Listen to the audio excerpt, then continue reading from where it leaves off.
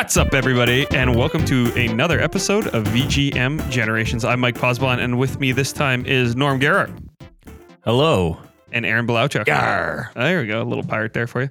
For those that don't know, VGM stands for Video Game Music, and we are taking you through the generations. Basically, once a week, three friends with varied gaming backgrounds get together and take you through some of their favorite music from the games that they love. And then in this month's episode, we are talking about Sega. It's all things Sega month. So Sega developed, Sega consoles like appeared on a Sega console, basically. At that moment, I would have liked to have done the Sega Genesis, the Sega, but I can't do a good impression. Norm, you got an impression of the Sega voice? Not to put you on the spot. You guys. Yeah. Well, maybe at the end we'll like harmonize the Sega. And we'll try and do it all together. But yeah, everybody knows the Segas. But yeah, so it's Sega month, and I'm up first. So I am talking about the definitive version, in my opinion, of NBA Jam that came out on the Sega Genesis. So did you guys play NBA Jam? Kind of. Did you play it on Genesis? Bits and pieces? No, I played the arcade version. Oh, okay. I would have thought people would say the arcade version was the definitive version of NBA Jam. The definitive home console version. Okay, you gotta narrow that down. Narrow it down. Sorry, yeah. I played NBA Hang Time, which is it's almost like a sequel to Jam. Yeah. I played a PC knockoff that used voice clips from Jam. There you go. All right. So anyway, NBA Jam was developed by Midway, Acclaim, EA, and for the console, Iguana is also in there, who are the guys that ported it over from the arcade unit. Came out in 1993, and the music was by the easiest composer name. Thank you. I'll ever have to pronounce John Hay. Oh, well. So easy. Yeah, I got all Japanese this time, so it's going to be tough. It's going to get rough for you. But I am talking about the Sega Genesis version, but all the fun facts I found were actually for the arcade unit, so I'm going to talk about those. But yeah, so basically this game was like a massive hit when it came out. It was a really giant sensation for them, much larger than they originally anticipated. Well, like a lot of people, I love sports games that are not serious sports games. Yeah, they're fun if they're like nonsense sports. And it's funny, like reading about the development is there was a bit of tension at the studio of people who wanted to make it silly and like the whole ball on fire and the crazy dunks from half court and all that stuff. And then some of the devs were like who were big basketball fans, and we're like, no, it should be more a straight ahead basketball game. It should be more true to the sport and blah, blah, blah. Which is good they didn't do that, because I played their straight ahead basketball game on the Sega Genesis, and I know I've talked about David Robinson Supreme Court and how absolutely awful that is. So Thank you, NBA Jam.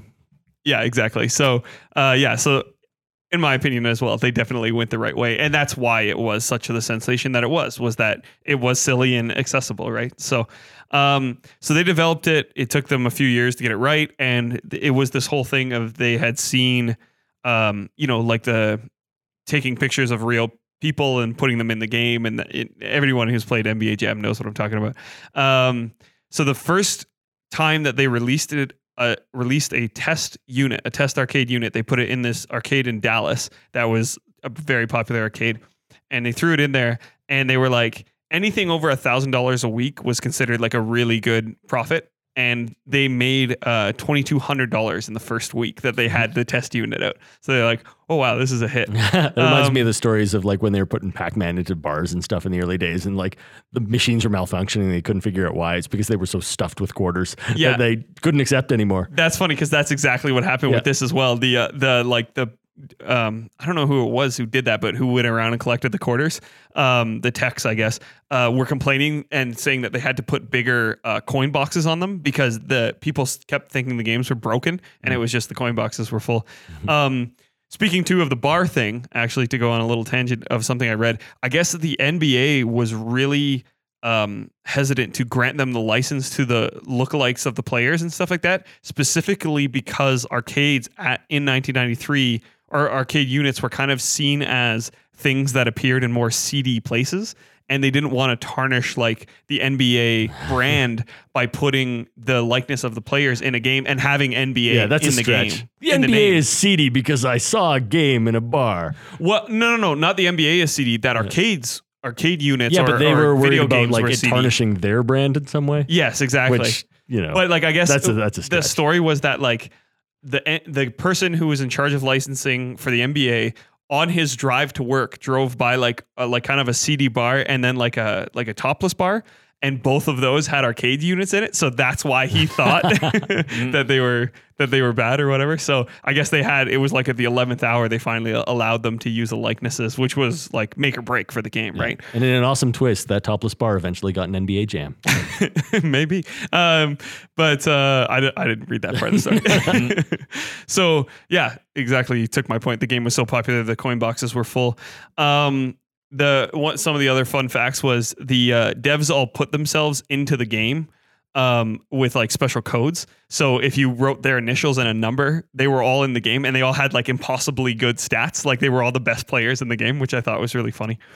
And the other big part of NBA Jam, anyone who's played it knows that the coolest, best part of NBA Jam is the announcer. You got all those like super big catchphrases. And I guess what he used to do was like when the game got really popular, he would go to arcades and he would like walk up behind people who were playing it and then like do one of the lines and then just walk away and just watch their reaction. That was his favorite thing to do. Yeah. So what a weird hobby. But yeah, I got some more fun facts here, but let's listen. Oh, so the one thing I got to say. So what the track we're listening to is the background music number 1. BGM1 is all it's called. And the reason I picked this and the reason I picked this for Sega Week is because for me personally, I really love this game. I played it a lot growing up and it was always on Genesis. And a little while ago, I was like, hey, I downloaded like a new emulator and I was like, I'm going to test it with something. And I tested it with this SNES version of NBA Jam. And I put it in, started it up, all good. And started playing the game. No background music during the game. And I'm like, what the heck? Is the emulator broken? And I go and look it up. Nope. That's the one big difference between the SNES and the Genesis version of this game is for some reason, the SNES has no background music during the game. They had to choose the music or the announcer, and you're not going to choose the music over the announcer. No, the announcer's in both. Yeah. Like everything's in both except for some reason the SNES cut the music. Well, they probably had to choose. Maybe the like soundtrack couldn't handle both or whatever at the same time, so they had to choose: do we want the announcements or do we want the music? Yeah, and of course you're going to choose the announcer. Exactly. So you have like the sneaker sounds and the ball sounds and the announcer sounds, but no music. So is there anything worse than a basketball game where you just hear the sneaker sounds? It's so weird. It's dead silent. It's that terrible. Squeaking noise. So that's why we're listening to the background music. And I'm going to pepper in some of the. I found actually the original samples, like not the ones that were put through the Genesis processing, but the original samples of the voice. So I'm going to pepper those in to the song as well. So you'll hear some of those and boom shakalaka from the original. So have a listen to background music from NBA Jam on the Sega Genesis.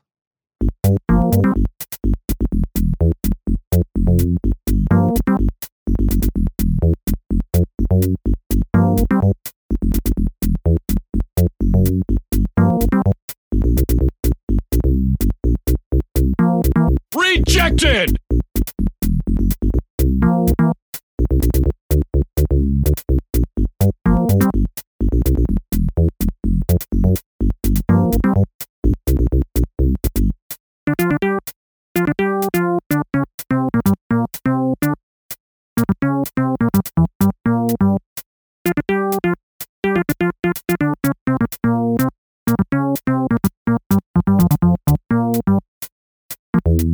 He's on fire!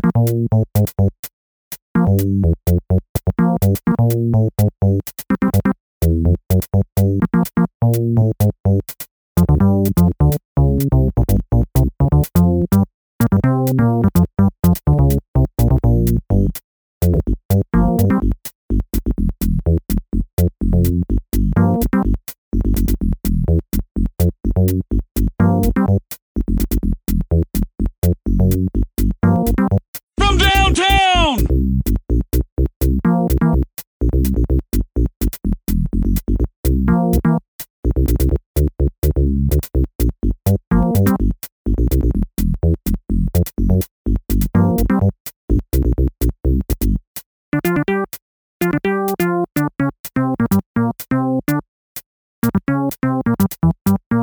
Boom shakalaka!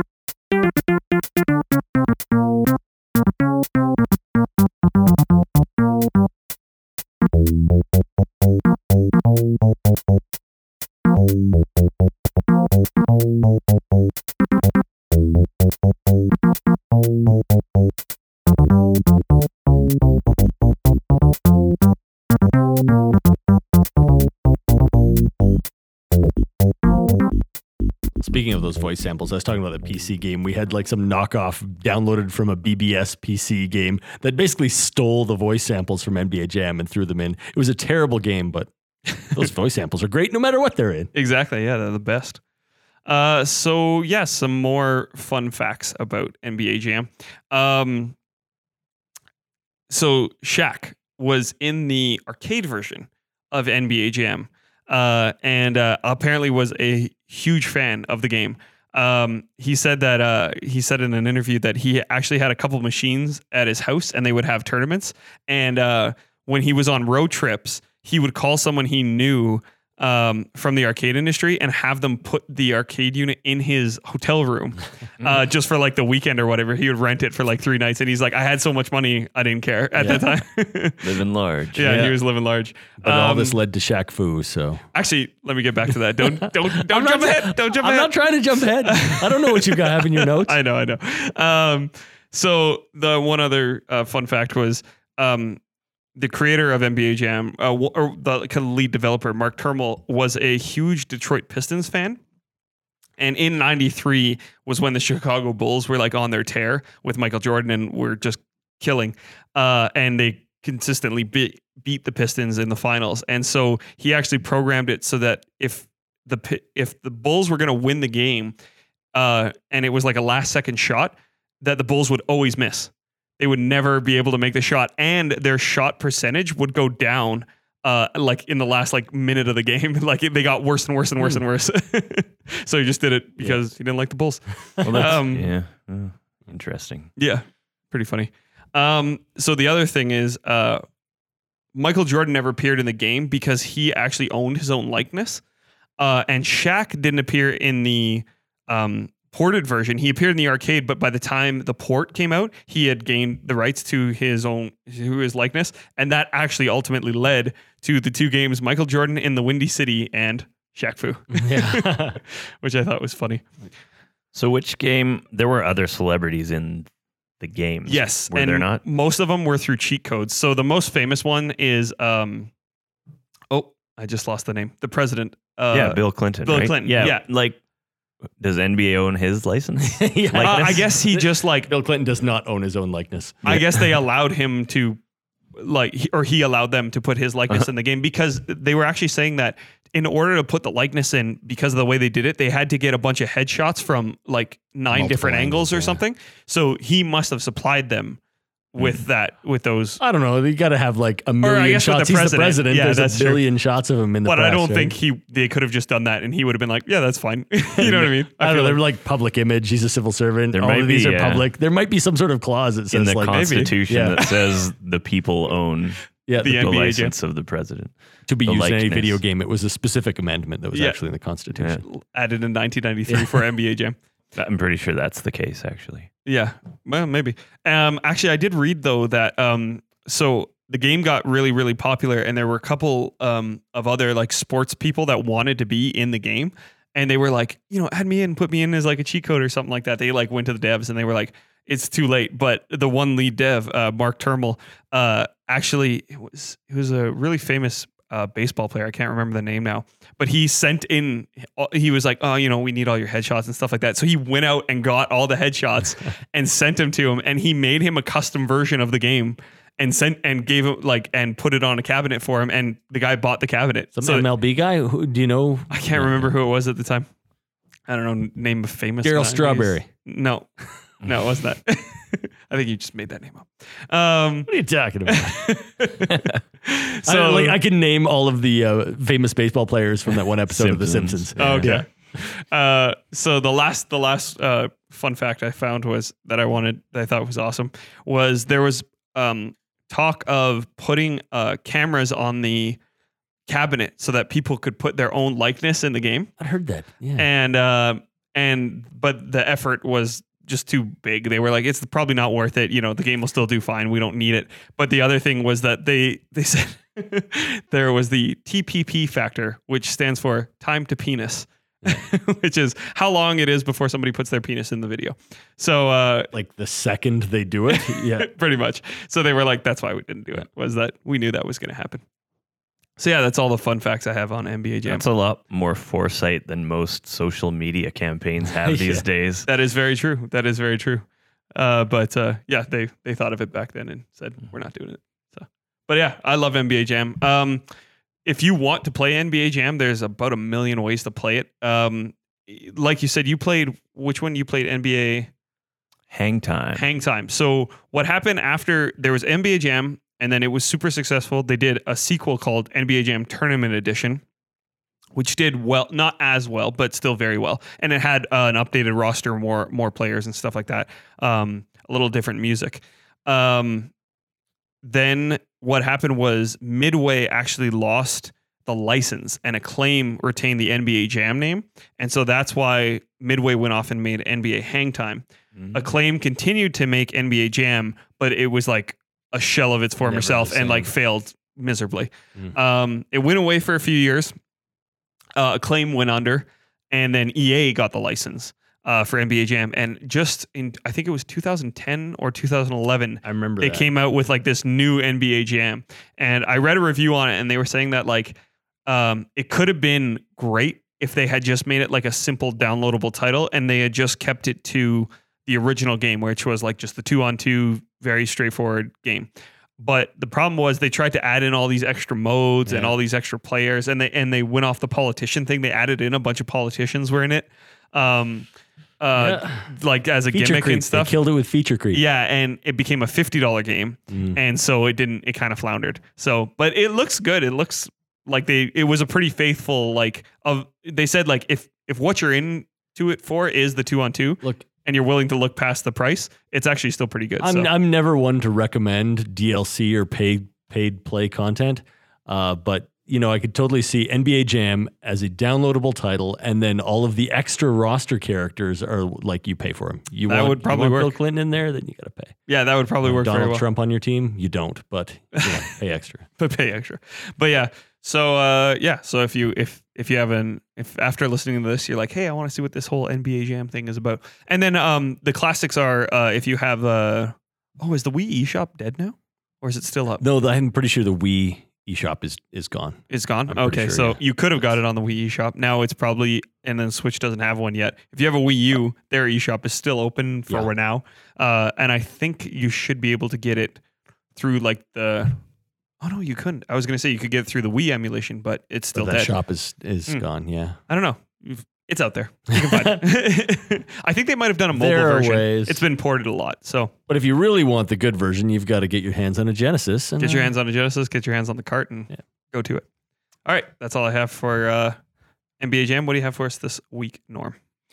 I'm going to be talking about The House of the Dead 2. Also, Developed and published by Sega. Is that the typing teaching game?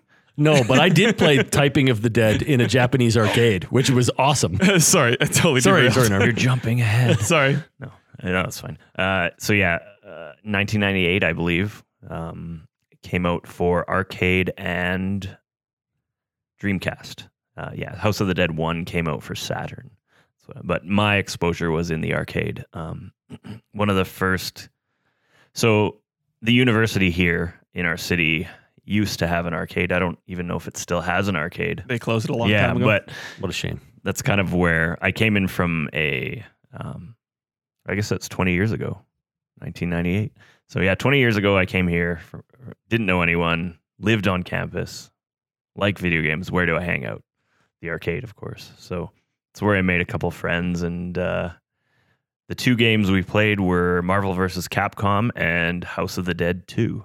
So it's an on-rails light gun shooter. I think a lot of people know the House of the Dead brand. You see it in movie theater arcades, and All I can think of is the character G. His name's G. yeah, there's some G guy. Yeah. It's like, oh man, okay, He's supposed to be like a G man, but his name is just G. yeah, and the voice acting is just Awesome. it's just awesome in this It's- game. It's oh, man. consistently.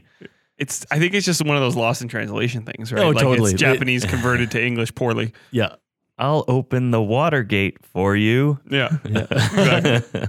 Anyway, have you I've played some House of the Dead. Yeah. In arcades, in movie theaters a lot. It's Yeah. it's ubiquitous, right? It's all over the place. Yeah, it's one of the most famous light gun games ever. If you've Yeah. walked into an arcade at any point, you've probably seen a House of the Dead a cabinet somewhere. Yeah, the red and the blue plastic guns, and Yeah. you shoot Yeah, outside of the screen. That's one where you can. I was always more of a Time Crisis guy myself, but Yeah. Like I said, this was one of my staples, and I started. I think it's the only arcade game that I've ever been able to get through with 1/4. I wasn't able wow. to do the dual wielding, but I have Yeah. I have a friend who could do it on 2/4, I guess, dual wielding the pistols. and beat the whole game. He could beat the whole game. Wow, that's amazing. Which was crazy to watch him. And I don't know if there's like the various play styles you can use the light gun. Like when you get real hard, you hold the barrel and then use your finger kind of to like flick it really fast. the rapid fire techniques. Anyway, Yeah. Every that's- pistol is a machine gun. Exactly. Yeah. But anyway, that's kind of beside the point. But yeah, it was a well designed game. It played really well as long as the light gun was configured properly for the arcade machine. The music was really good, which I'll get to in a sec. Well, the zombies are really iconic too. I mean, people might remember just because the Wreck-It Ralph 2 trailer came out not Yeah. that long ago. Yeah, but there's a scene in Wreck-It Ralph where there's a zombie in like a therapy session, and he's got 2 hatchets. Yeah, they And all 2 he's- hatchets, yeah. no shirt, and Yeah. jeans. Yeah, and it's Yeah. totally They the all had House of the that. Dead zombies. You know what? I never realized that until you just said it. That's awesome. Yeah. And the bosses were really creative. They were all kind of based on tarot cards, I think. Like I remember the first boss of House of the Dead 2 was this hulking, I think it was headless Titan. Mhm.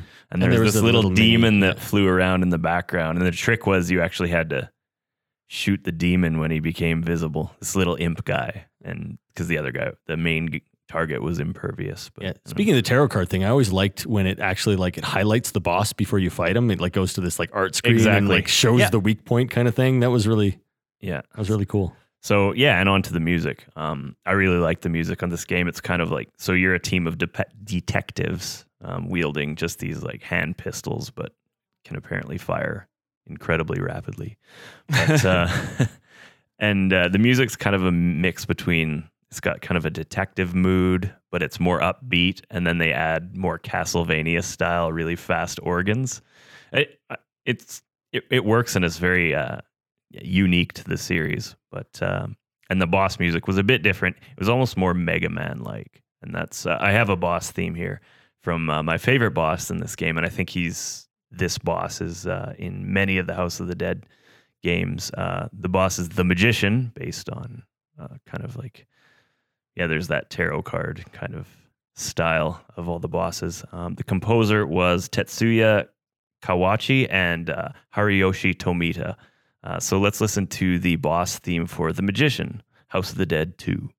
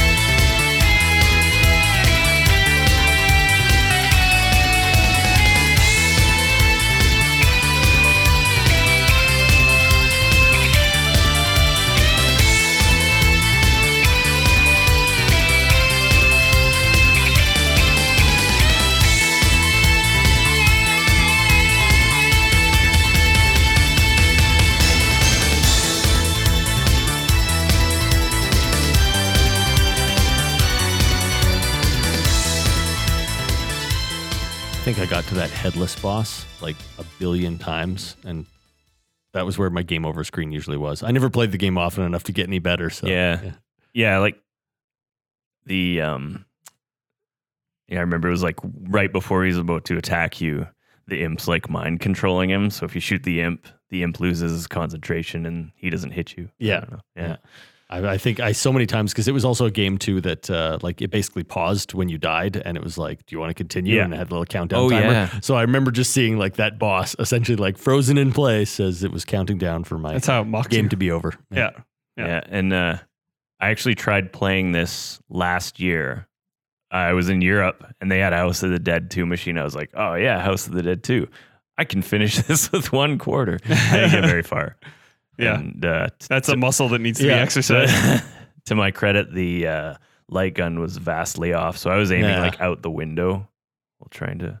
But Yeah. Now I have beat this game, and I mentioned like at the local Calgary Pincade show when that was a thing, is they had a House of the Dead on free play, and me and my brother played it all the way through. With a million 'cause, lives. A million lives. Yeah. Like it doesn't matter. Why not? Die a million times. But so this one I actually have seen the ending of. I really liked how it did the bosses.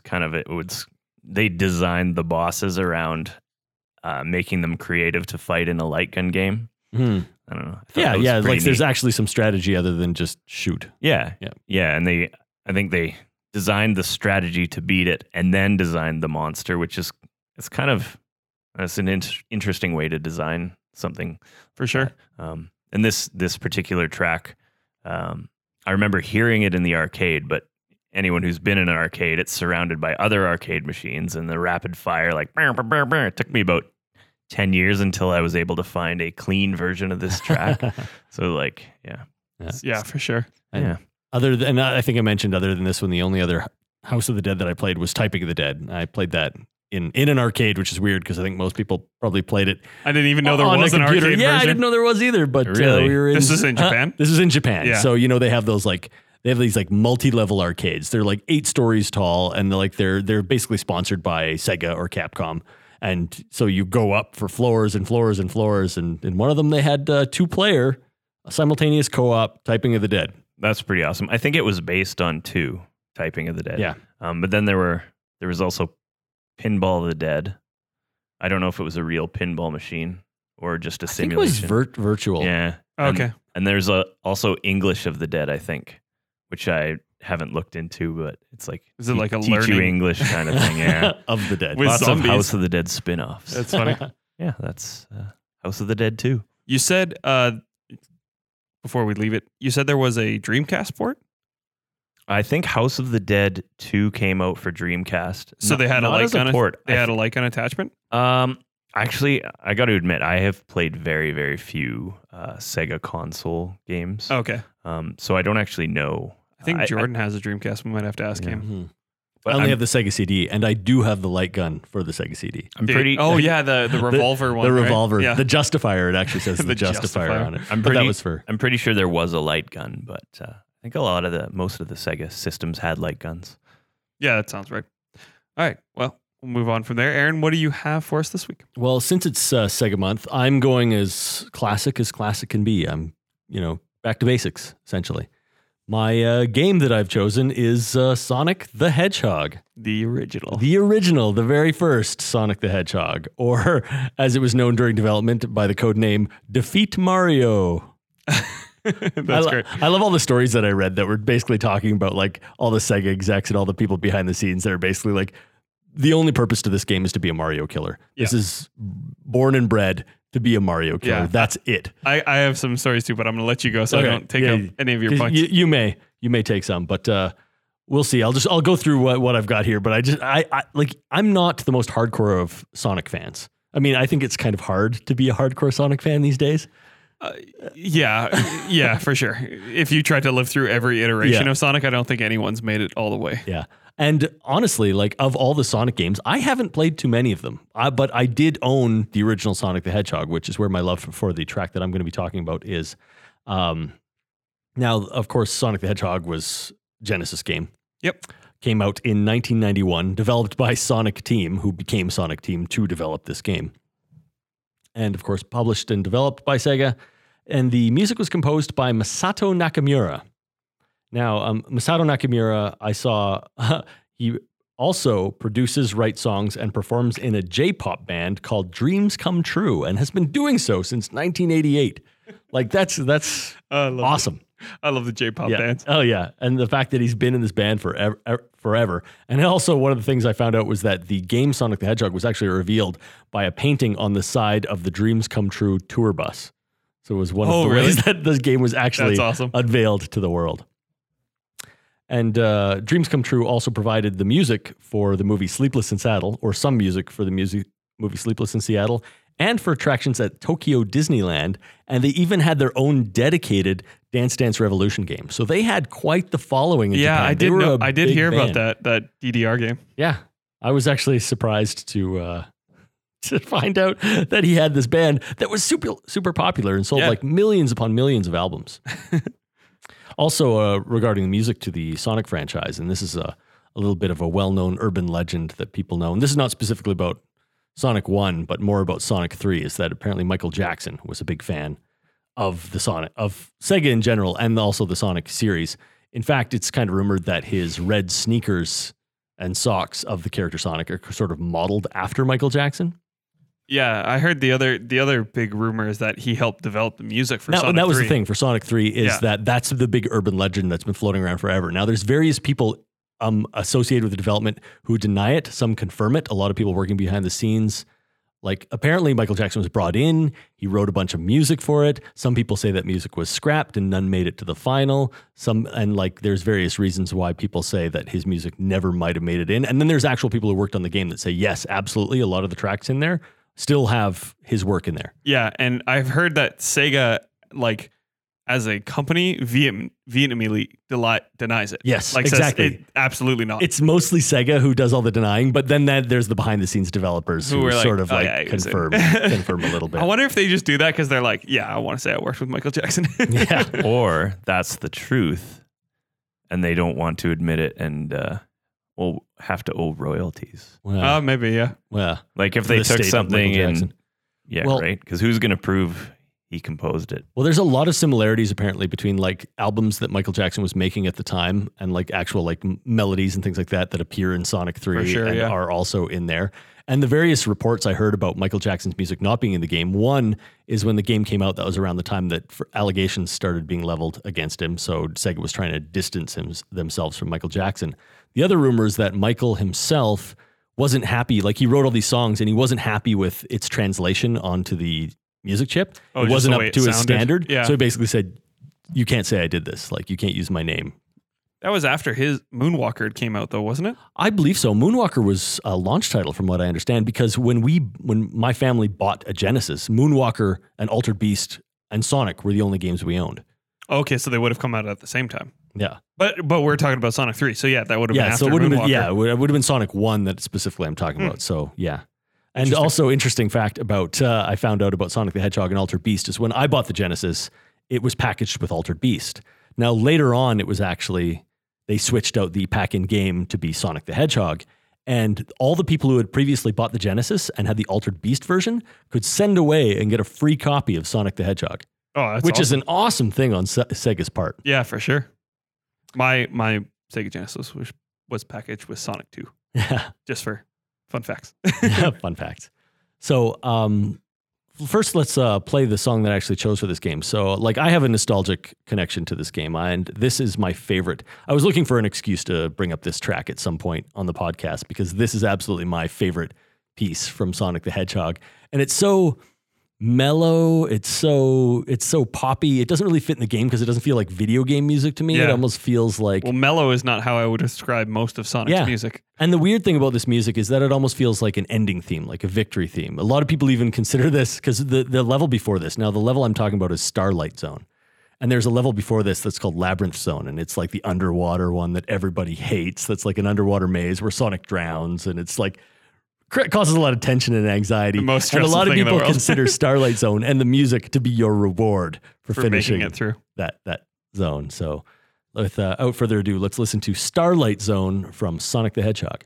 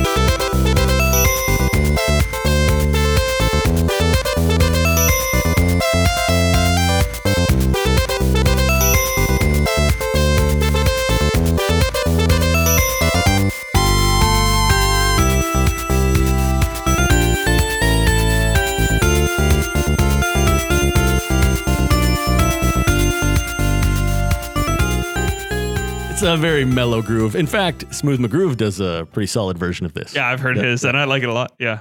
It's funny because this song I'd play, and actually I won't sing them here, but I had actually written some lyrics to the song as a child to sing you along and the when lyrics, I man. played. It happened with a lot of games. I know, and it's like, you've always said, yeah. I think Anyway. actually in my head, I'm like, when I think about this track, I for some reason I'm thinking it's from Sonic 2, but it's not.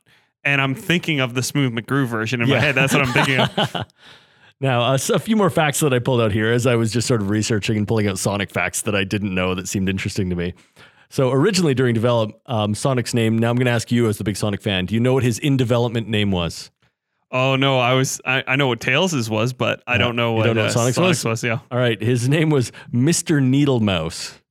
Was a working Yes, I development remember name hearing that, yeah. for Sonic. And Mr. Needlemouse, I love how like Sonic was basically developed by committee. He's developed by committee to be the Mario killer, and he has to be like animals with tude, right? Like Yeah. he's got Attitude. attitude. He's basically like this badass that's got all the little check boxes. Well, that's If you how could have a- Sega was positioning themselves, Yeah, right? exactly. They were like, well, Mario's and Nintendo has this whole wholesome video game thing on lockdown. Mm-hmm. So we have to do something different. And we're going to be like the alt generation, right? Yeah. The alternative to this wholesome goodness. We're going to have attitude for days. Yeah, so which is funny because Mr. Needlemouse in his early incarnations was in a rock band, had vampire fangs, and had a human girlfriend named Madonna. Yeah. And which is hilarious because we've even talked about in the podcast, Sonic has, even though that was scrapped for the Yeah. early version of Sonic, Sonic has had relationship with a human Humans, woman. yeah. So. So the other thing is when you say developed by committee, for anyone who doesn't know or hasn't read the books, the big thing of the committee development of Sonic was there was a lot of tension between Sega of Japan and Sega of America because they were really developing this game to take over the SNES sales in North America. And so the American team was really trying to exert their influence on the development of the game and the look of the characters and everything like that. And Sega of Japan did not like that and pushed back a lot. And they had their own ideas and the whole like girlfriend and the fangs and everything, that was all from Japan. And the American team was like, no, we can't do this. This is brutal. Like the Americans will not go for this. Like this is going to be seen as way too crude. Like we need to dial it down. And, do you have any more facts there? Well, I mean, just general ones related to what you're saying, like things like the sort of the development and the graphics and the look of the game changed a lot during development. And like the very first level, Green Hill Zone is actually designed inspired by like California landscapes. So, you know, another little nod to sort of American influence there. Yeah. And so one of the other ones was Tails was actually going to be called Miles Per Hour. Was what they wanted to call him. So his first name would be Miles and his last name was Per Hour. And that's terrible. The American team was like, no, this is awful. and the Japanese team was like really, really insistent on it. So in the instruction manual for the original Sonic, it's Tails' name is like, I think his last name is like Tails, and then like his nickname is Miles, and then his last name is Per Hour or something. Like they were so insistent, but they're like, no, we got to call him something else. We cannot call him Miles. I don't Per know Hour. how much people like Tails. I have no emotional attachment to him at all because despite loving the first Sonic, I've never played Sonic 2. Ever, Yeah. So. Oh, really? Yeah. I love it. No, that's not true. I played a demo unit in Toys R Us when I was a kid. Okay. When it came out. So Yeah, Sonic I played 2 it once. Sonic 2 is my jam, but we'll get into that later. So a few other facts I have, and this is one that I'd actually heard before, and we talked about the Sega, like from the beginning, is that they put it in the game. They actually had another feature all written and developed for the game where Sonic was in a rock band playing with different animals, but all of that got cut. So they had this like extra room on the cart. So what they did is they put in that voice sample of them saying Sega, and that actually uses 1/8 of the cart's total memory. Yeah, it was a huge. I'm glad you remember that. I knew it was a huge percentage, but I couldn't remember what it does. Yeah, which is crazy. The other thing too is that back in those days, Sega did not want to credit their development team. Essentially, like it was really bad. We've talked about that a lot. Yeah. So lead programmer for this game, Yuji Naka, defied Sega's orders to not include credits by having the names of the team actually appear in black on a black background during the game. And that way they're only visible in the game's code, but you can't visually see them. But that was his sort of... Yeah, apparently he was really he got caught between that whole Japan America controversy because he actually in most cases was siding with the Americans in terms of the style choices. And I know when it came to like Sonic 3, he actually almost left. He almost like up and left because he couldn't deal with like the stress of it. So yeah, there's a lot of great stories of like Sega's and Sonic's development. Like Sonic is an interesting story, and I know like I've read the great book Game Over, which is basically the history of Nintendo. Yeah, and all the stuff I'm pulling is from Console Wars. Exactly, and that's the thing is they both touch on a lot of the same subjects. Obviously, Game Over it really comes from the Nintendo side of things, but it does cover a lot of what was happening on Sega's side as they attempted to counter the Nintendo juggernaut, essentially. Yeah. And the last point that I have is that like I said, this is my favorite song, but I've been out of the Sonic series for a long time, so I didn't really know much about how it was received, what people really thought of it. And I was really glad to see this as one of the more popular songs from the series. I grabbed this version, which is actually from an album that was released in Japan only in 2011. That's Sonic 1 and 2, the complete soundtracks from those games. And cool thing about those soundtracks is they also include the composers, Masato Nakamura's original recordings of the songs that eventually got transposed into the Genesis. So you can hear their sort of like unfiltered versions with the original instrumentation as he composed them. That's awesome. And this song has had several remixes and versions and has appeared in other Sonic games. And I think one of the most recent versions is that this song was actually in Mario and Sonic at the Olympic Games for the DS specifically. There you go. Actually, one other thing I'll mention about Sega soundtracks in general is, in case you don't know, and in case you have Spotify, Sega, I think it was like last year or the year before, actually released a ton of their soundtracks on Spotify. So if you are just a fan of video game music or Sonic or Sega music in general, a lot of classics are on there for free for streaming, as long as you have an account, I guess. Or no, there's free Spotify. So yeah, no matter what, you can listen to it. So yeah, check that out. So that's all you got for us? That's what I got for Sonic the Hedgehog. All right, perfect. So let's go into what have you been playing, Aaron? What have I been playing? Actually, we've been away for a while. I know it's been a lot, and I have actually played a lot. I think in the since we last talked. Well, you didn't have to podcast, so you had all this time for gaming. But and I jumped around and sampled a whole bunch of stuff. So I mean, there's a few games that sort of stand out as ones that I've played. Most notably is that Norm and I and my brother are all playing Dark Souls 3 right now. We got it cheap, so we're doing some co-op running through the Dark Souls universe. But I'm not specifically going to talk about Dark Souls. I'm going to play about a really, really popular game on the Switch that I played recently called Celeste. Now, I don't know how much you guys have heard about Celeste. Me and you talked about it a bit. Yeah, we did talk about it a little bit. I haven't played it, but yeah. I've heard a lot about it. And it's a little sort of indie platformer. It's got an 8-bit retro kind of style. From what I hear, the developer, I think his name's it's like Matt Makes Games. Yeah. He had entered into like some sort of game jam. Yes. And had developed this little prototype for a game for some game jam. And it was this little like almost like not even 8-bit. It was like ColecoVision style version of this platforming challenge where you like jump through these screens and collect strawberries and kind of thing. And that was the sort of early prototype that eventually became Celeste. Celeste is more like updated, almost more like a 16-bit graphics kind of thing. And that original prototype version even appears in Celeste. At one point you find like a room with a little old computer and you boot it up and you can play that little version within the game. And I'm like sitting there playing that version inside the game. And this now this game is like a platform in the vein of like Super Meat Boy, like super punishing hard platformer. Yeah, lots of retries. As I was talking about. Yeah, and it's really nice because it's like when you fail at a level, it's instant restart and you're going right away. There's no delay. It kind of has to be that way.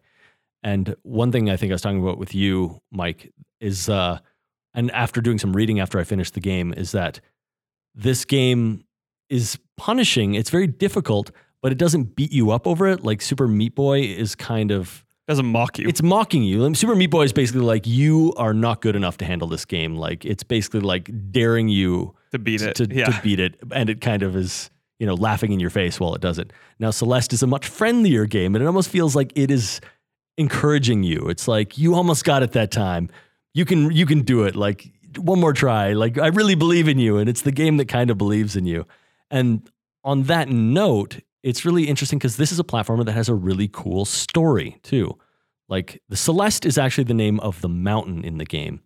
And you play as this girl, and she comes to this mountain Celeste to climb it to sort of like overcome her fears to prove something to herself.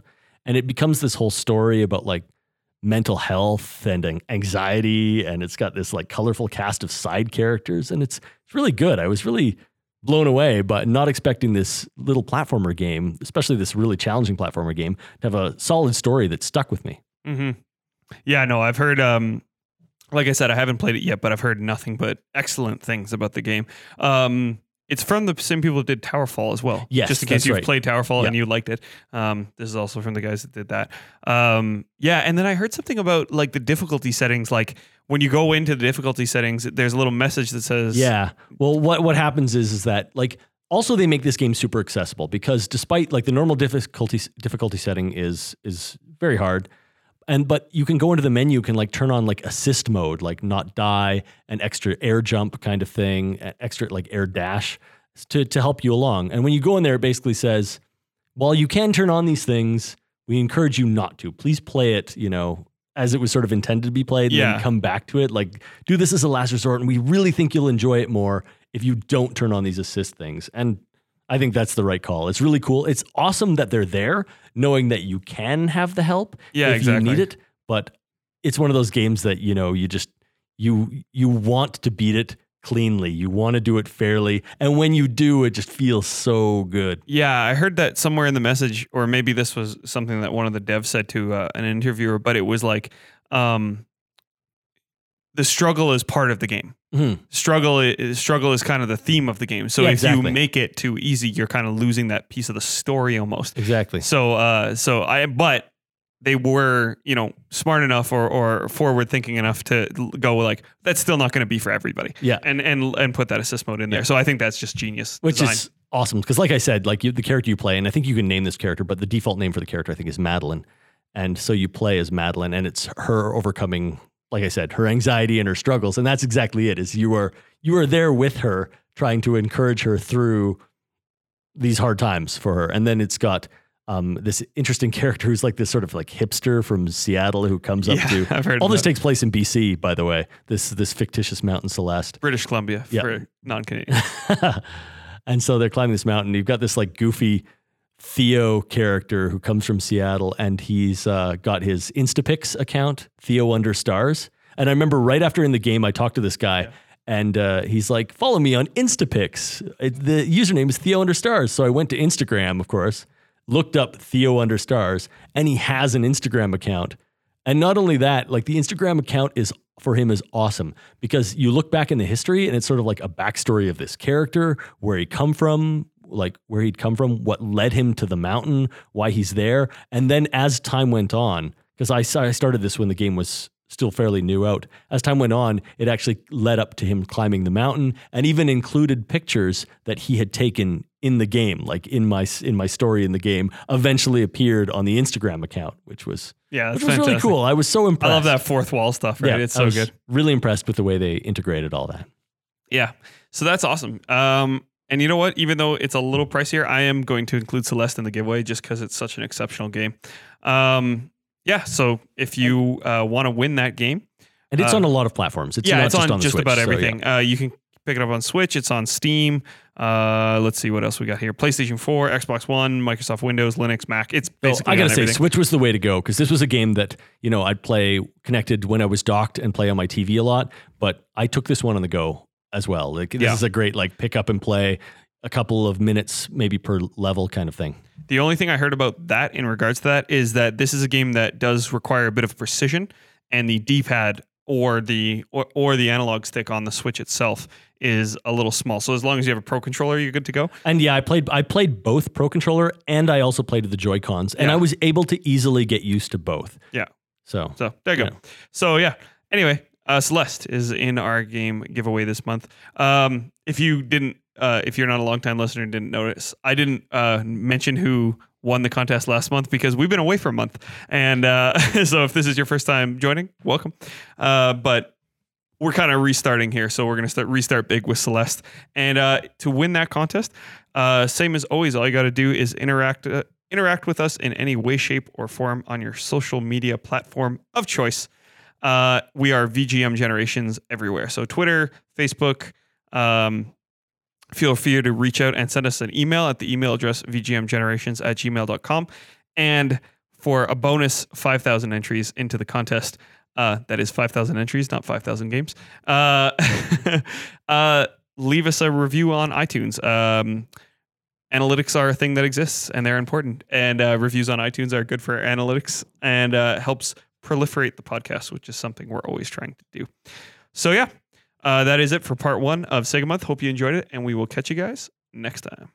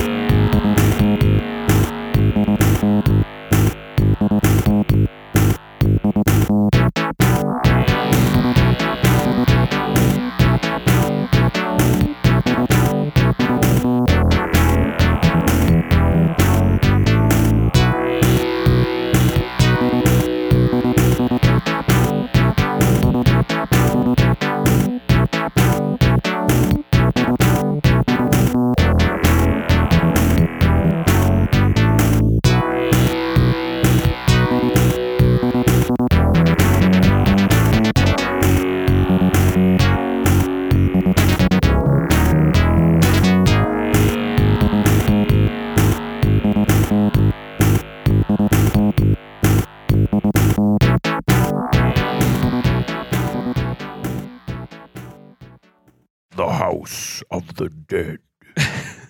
Oh, that was a good one. All right, cool.